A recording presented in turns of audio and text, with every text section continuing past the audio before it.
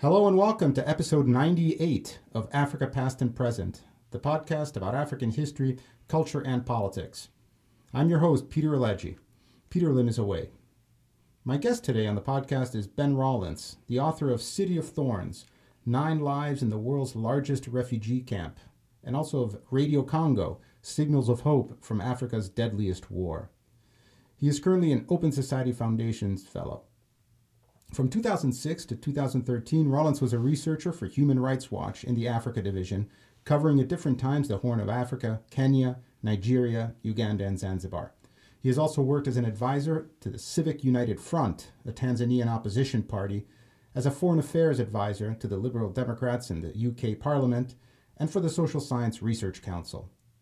Rawlins holds a BA in Swahili and History from the School of Oriental and African Studies at the University of London, and an MA in International Relations from the University of Chicago.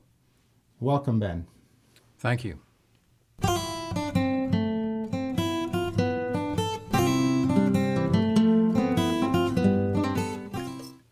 Well, this new book of yours, Ben, City of Thorns, is a really impressive story about the human suffering that exists in the Dadaab camps of Kenya. One of the things that really struck me is the humanizing portraits that you paint of so many individuals, Guled, Tawane, Professor White Eyes, Nisho, and Fish, and so many others.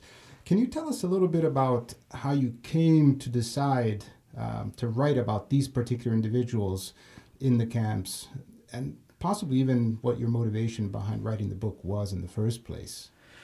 Well, to be honest, the writing of the book was actually a product of my frustration with coming up against the wall, the implacable wall of the policy failure in the Horn of Africa, which has led to so many crises, political as well as military, but also in terms of the response to all these people displaced, and the refugee crisis, which is one of the urgent aspects of that. And I'd been working for many years for Human Rights Watch and lobbying on these issues and trying to push for more humane policies towards the camps and also more humane policies in Somalia that would hopefully lead to less people being displaced. And seeing really the limits of that, understanding the political limits of some other kind of solutions. And so I took a more cultural turn, and that was why I sort of slowly moved away from the human rights angle, and I wanted to tell some individual stories in more depth, really to give people a sense of what it's like to live in that place, what it's like to earn a living there, what it's like to fall in love, to try and get married, raise the money to buy, to have a bride price, to afford a wife, things like that. Because of course I'd done all the sad stories for Human Rights Watch. You're always asking people, the cliche is, find me the people who speak English who've been raped. That's often what the journalists and the human rights workers are going for, is just the bad stories. But what fascinated me when I visited the camp was, how does this city function? Because it is a city, and the city gives, the word city really hints at the complexity and the diversity of the place rather than a camp. Which doesn't really get at it. So having decided that I wanted to tell individual stories as a means of communicating to a wider audience, then I had the job of picking the people. Okay, so which individual stories? And I started off interviewing about 50 people because I had been to the camps before. I knew some of the community leaders, I knew interpreters, and I had a few general ideas, in the sense I wanted somebody who worked in the market to get a sense of the economy of the place. I knew I wanted to interview some young women who had the experience of growing up in the camp, which is very different from growing up in Somalia. And those 50 people, within about 6 months, I've whittled that down to about 16. And I was following 16 people for a good year until we got down to about 12, because some people, their life stories didn't pan out in such an interesting way. Some people went back to Somalia. One woman didn't want me to use her story in the end. So I had to make some choices. But in the end, it was the 9 or so. I mean, 9 is actually a slight inaccuracy. It's also a play on, surviving in the place. It's actually 8 relationships that I'm looking at in the book, and then 1 or 2 wild cards who are funny guys who you couldn't miss them out of the book because their stories are too good. And there's this tension in the book between the very grim reality of these camps. There are actually several camps in this massive area with anywhere between 300 and 500,000 people, depending on the time, and the rhythms of everyday life. So you have these hardships, which are really heart-wrenching. I mean, there's a description in the book, I think comes from Oxfam, that calls it a public health emergency. You describe it as a place of overcrowding, groaning, filthy, disease-riddled slum, heaving with traumatized people without enough to eat. Crime was sky high, rape was routine. I mean, this is a very, very tough place in the desert. And yet, there was life, right? You show legal and illegal trade. You talk about going to school and learning to become a teacher. And of course, my favorite, the 18 football pitches and the nearly 200 teams that compete in the camps. So can you tell us a little bit about the trade that goes on, who controls it, how it works, what are the opportunities and the challenges, and how people are trying to live and survive, if not even thrive in some cases, in the camps of Dadaab? Yeah. Well, the first thing is to mention that these camps have been there for 25 years. So they were established in 91 with about 90,000 refugees who fled the collapse of Somalia. And since then, they've grown. And of course, since then, life has moved on. You can stick a bunch of refugees in the desert, but you can't stop them from living. And what people have done is save some of their food rations, sell their food rations. They've acquired money from relatives sent from abroad. They've started businesses. They've started football leagues. And this whole civic life has sprung up over the last 25 years. So it started from scratch. And people have built it. It didn't just sort of emerge. And what that has led to now is an economy that turns over around $25 million a year. The core of it is the food aid, because everybody there who's a registered refugee is eligible for World Food Programme rations. And that is rice, oil, maize, certainly no tea or sugar or fruit and vegetables, but just the bare minimum. And that's because the Kenyan government doesn't allow people to work. It won't allow the refugees to leave, nor will it allow them to have any kind of permanent structures. So people are reliant on this food aid. And if you want anything extra than the rations, you've got to get some cash. And the only way you can get cash, if you have a job or you haven't invested in some kind of illegal business that's grown up in the black market, then the only way you can get cash is to sell your rations. And that's what one of the characters, Guled, does when he first arrives in the camp. He wants to make a phone call back to Mogadishu to tell his wife that he's arrived safely, but he can only do that after 2 weeks when he's finally got his food rations and he's sold his 2 kilos of rice to raise $2 that he can then use to make a phone call. So the price of anything beyond the bare minimum of food is actually hunger. And some people have gone hungry for 2 years in order to save the money to start a shop, which they then hope in the future will lead to more work, to a better income. So there's the food rations, then there's goods coming in from Somalia, pasta, Chinese plastic stuff, sugar, also vehicles, vegetables. Everything that people want in the camp pretty much comes from Somalia. And then you have another trade, which is the things that pass through the camp on their way into Kenya. So Kenya is part of COMESA, the Economic Union. It has quite high tariffs. It's a bit like the sort of European Union of East Africa, the common market of East and Southern Africa. So it has quite high tariffs for stuff coming in from Somalia. But of course, if you subvert those, then there's a lot of money to be made. So the sugar trade is the biggest one because 1/3 of Kenya's sugar market comes from this smuggled sugar that goes through Dadaab. So one young boy that I follow in the book called Nisho works in the market in this sugar trade. There's all sorts of interest going on. There are Kenya, the Kenyan military is involved, Kenyan politicians are involved, Al-Shabaab is involved. So it's quite a complicated, in a way, conflict economy, I think you could call it. We'll come back to Al-Shabaab, of course, because this is a very interesting part of the story. But I want to think about the camp as a Muslim space. It's not all Somalis, but it is overwhelmingly comprised of Somali refugees. There are Congolese there are Ethiopians, Sudanese, and a few others. But I was impressed in the way that you sort of ethnographically describe the camps as a Muslim space. And this takes various expressions. I mean, people are doing their daily prayers, they're observing Ramadan and celebrating Eid and so on and so forth.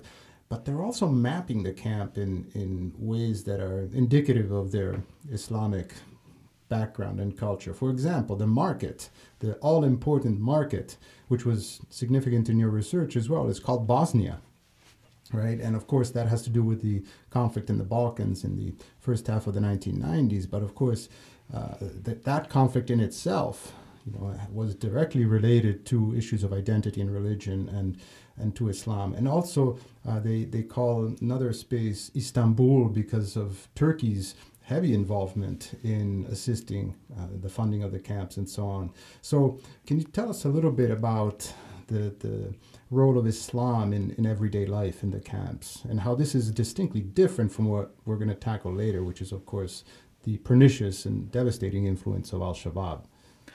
Sure. I mean, Islam, for Somalis in general, I think, and especially people living in the camp, is a kind of a culture, a way of life, a set of values. It governs the way in which people are taught in terms of their education in madrasas, as well as their education in the secular sphere as well.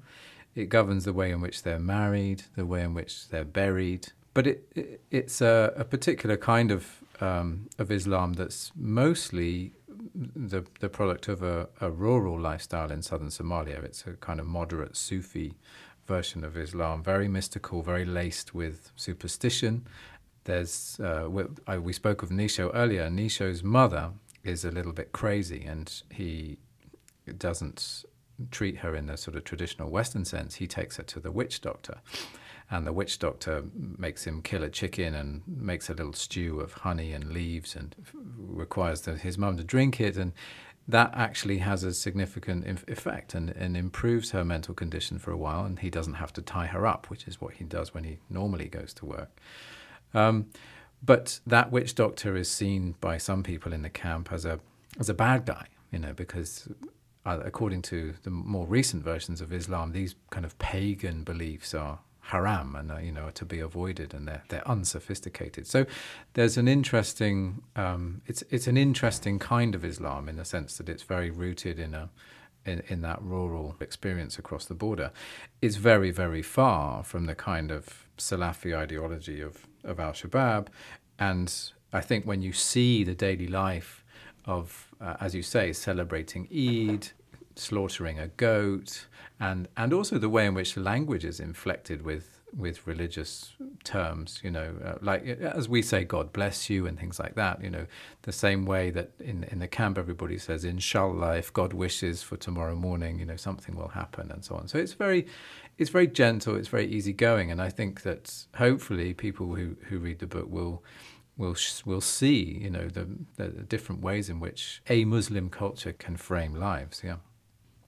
Shifting our gaze a little bit away from the residents of the camps, it struck me in your book how the Kenyan government in particular took a very harsh view of the camps themselves, but also of the people.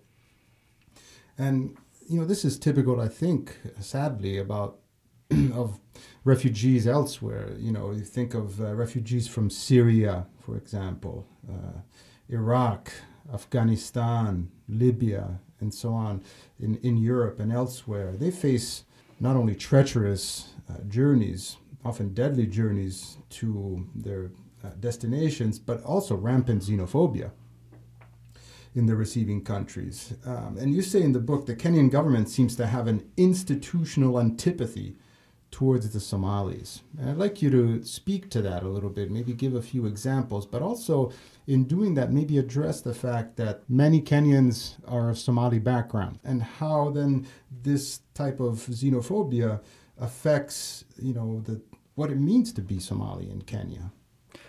Well, I think to answer your question, we've got to go back about over 100 years to the British involvement in the region, the Italian involvement in the region, and the deal that was done at the Berlin Conference with the government of Ethiopia at that time, the Emperor Menelik II, and the borders of the Horn of Africa were drawn in the sand. And these were, of course, complete fictions. They had nothing to do with the realities on the ground. And in fact, quarter of the territory of Kenya is traditional Somali grazing land.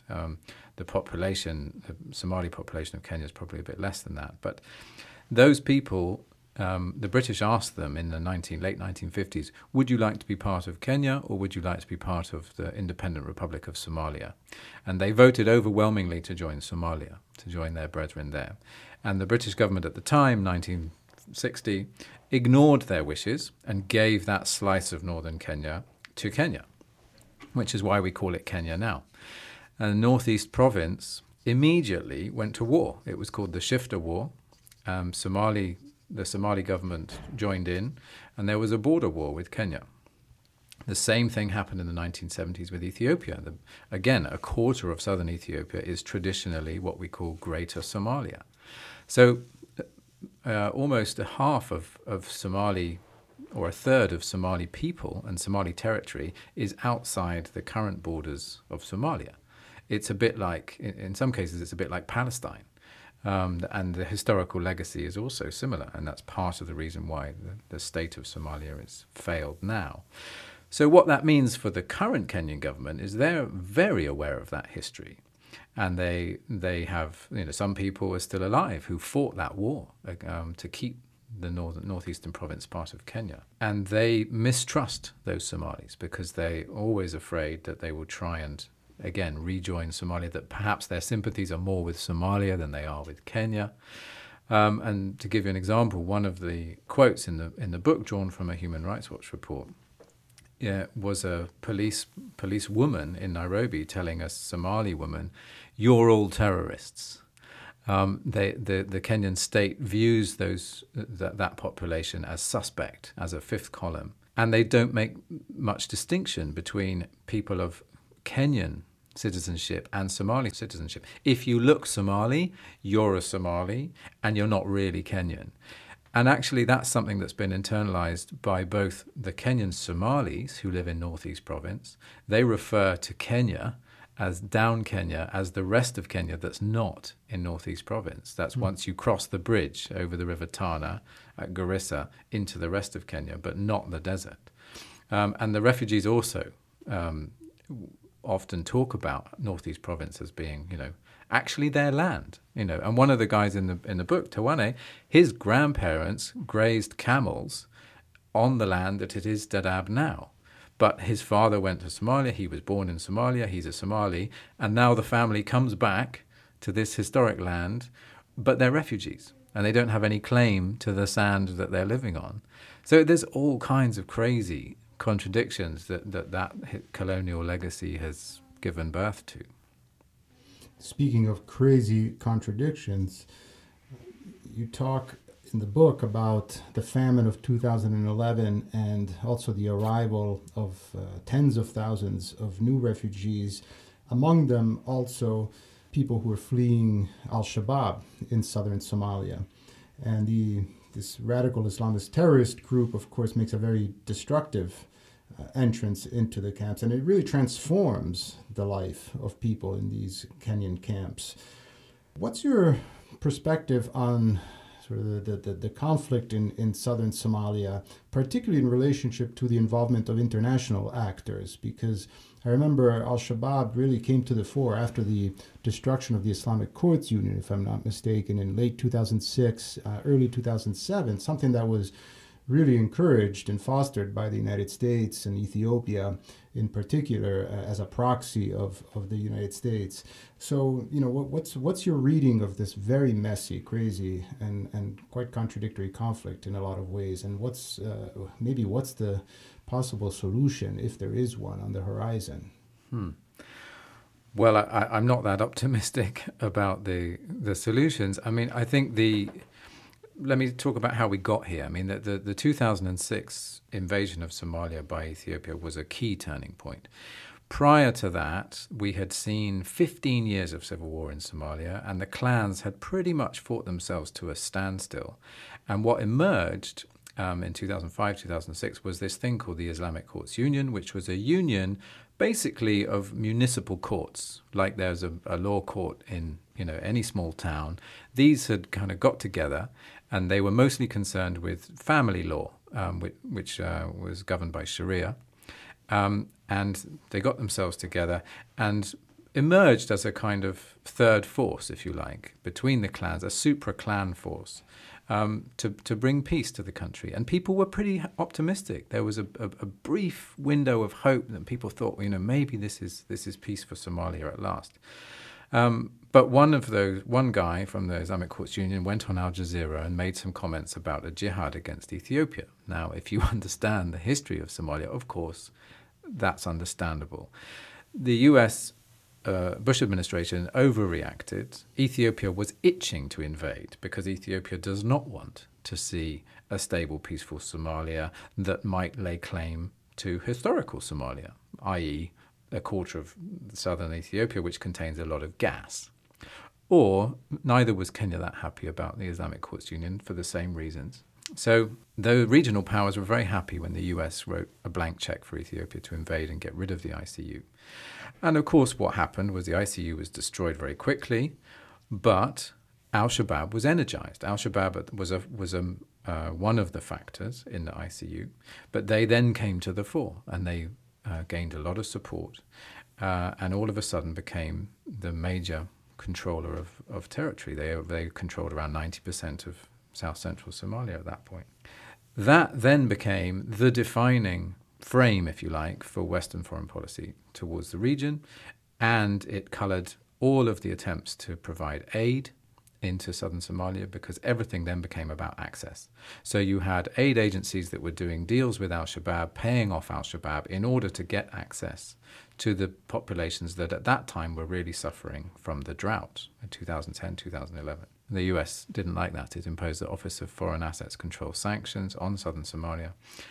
So the agencies were then really struggling to gain access. More and more people were dying as a result of the drought. And at the same time, you have this kind of proxy war going on in Mogadishu. All of this resulted in massive numbers of people coming into the camps, seeking food. Initially, the international humanitarian industry did not pay enough attention. Finally, when it did, it poured in large numbers in the way that it often does, that we're familiar with that international crisis response to, Haiti and other natural disasters. And so they came in numbers. And of course, for them, this was a party. This was boom time. This was budgets were being met, lots of resources flowing, all of the journalists, celebrities, emergency aid workers, very well paid people, some of them. In the book, we see all of this through the eyes of Nisho in the camp, who, working in the market, he sees this as the glory days, all this money coming in and so on. So Anderson Cooper. Anderson Cooper was there from CNN. But, for him, that's the opportunity to make a ton of cash, to get a camel, to facilitate a marriage for him. So what I tried to do was to give you a different view of all of that. But and that highlights, I think, some of the contradictions of this, the winners and losers of the aid industry, but also the interconnectedness between terrorism, between foreign policy and regional politics and the aid industry. And they're all feeding into each other all the time. They're feeding into each other, and yet it doesn't seem to be a system that's going to be bringing any kind of peace or stability to the very people that it claims to be serving, and in many ways is serving. Yeah, well, it's actually a recipe for chaos because they've all got different agendas. So, they were working against each other. I mean, the crazy thing about the drought was that you had agencies paying al-Shabaab for access. And of course, what's al-Shabaab doing with that money? It's using it for the war effort. So no wonder the US State Department then tried to put a stop to it and tried to put sanctions on aid agencies and threatened aid agencies with jail, in fact, if they were seen to be aiding al-Shabaab. At the same time, the US proxy for fighting al-Shabaab in southern Somalia is the Kenyan military. The Kenyan military is actually in business with al-Shabaab on the ground, exporting charcoal, importing smuggled sugar. So on the one hand, the US policy is trying to stop al-Shabaab from getting cash. On the other hand, they're actually making it easier for them because of their alliance with Kenya. So you have a whole load of thinking that's just not joined up. Well, unfortunately, it's a fairly familiar story if one thinks, for example, of what's happened in Afghanistan and continues to happen in Afghanistan or even in Iraq. And there seem to be very few lessons that are being learned from the painful recent history of these conflicts. I think one of the ways to perhaps start to conceive of a solution is to let the people decide. I think self-determination is a very powerful concept, and it's one that I don't see at the center of many of these discussions, regrettably. What's happened to the individuals who you talk about in the book? Are you still in touch with all of these remarkable human beings who are in the camps? Have they left the camps? Are they back in Mogadishu or elsewhere? Have they moved to Nairobi? Have they resettled in the United States or in Europe? Well, everybody wants to resettle in the United States or Europe. That's very much the dream. And as you'll see in the book, people spend their whole lives, waiting for this future in America that never arrives. For two people, the story of Monday and Muna is a lost boy, a Christian lost boy who marries a very beautiful Somali Muslim woman, and they have this kind of Romeo and Juliet relationship where her family wants to kill him because he's a Christian, and they have a child which the family sees as a mutant, and they try and assassinate the child. So that sort of very dramatic story had a happy ending because they were selected for emergency protection by the UN. And after a very long process, I mean, emergency in UN terms ended up being about 3 years. But finally, they were resettled to Australia. So they have a new life there. But all the other people in the camp are still there. We're friends. We're on Facebook. We chat regularly. They've been following the progress of the book. They've seen my interviews on different TV channels and radio, and they've become celebrities perhaps in the camps? I don't think so yet, because very few people have read it in the camp, mostly because they can't afford it, not because they can't read English. So I have sent one box of books to the camp. We're trying to get another one there. I mean, my hope is that they will continue to thrive and find some way of having a satisfying life, whether that's in the camp or not. And with a little bit more money and some kind of income, usually a black market income, you can make a life in the camp, at least to afford enough to eat. I mean, that's the first thing, and to look after your basic needs. No one should spend their life trapped in an open prison like that, and that's how they do refer to it. But given that they are stuck, the role of people like me who are friends with them is to do what we can to assist and to make their lives a little bit better. And the role of the international community, I think, is to meet those basic needs, which unfortunately they're not doing at the moment. Well, I thought the book did a remarkable job of painting refugees in a very human way.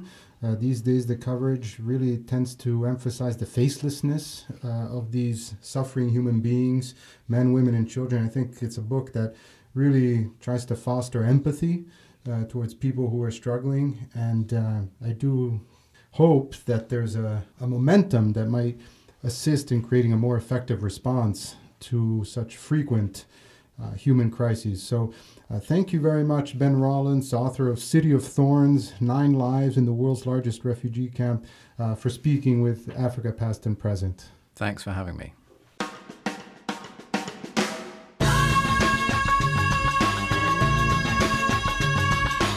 Africa Past and Present is a co-production of Matrix, the Center for Digital Humanities and Social Sciences, and the Department of History at Michigan State University. Technical assistance is provided by the Matrix Digital Media Lab. For more information and to subscribe to the podcast, visit our website at afripod.aodl.org. The podcast is also available on iTunes. You can also send us email at africa.podcast@matrix.msu.edu. Thanks for listening.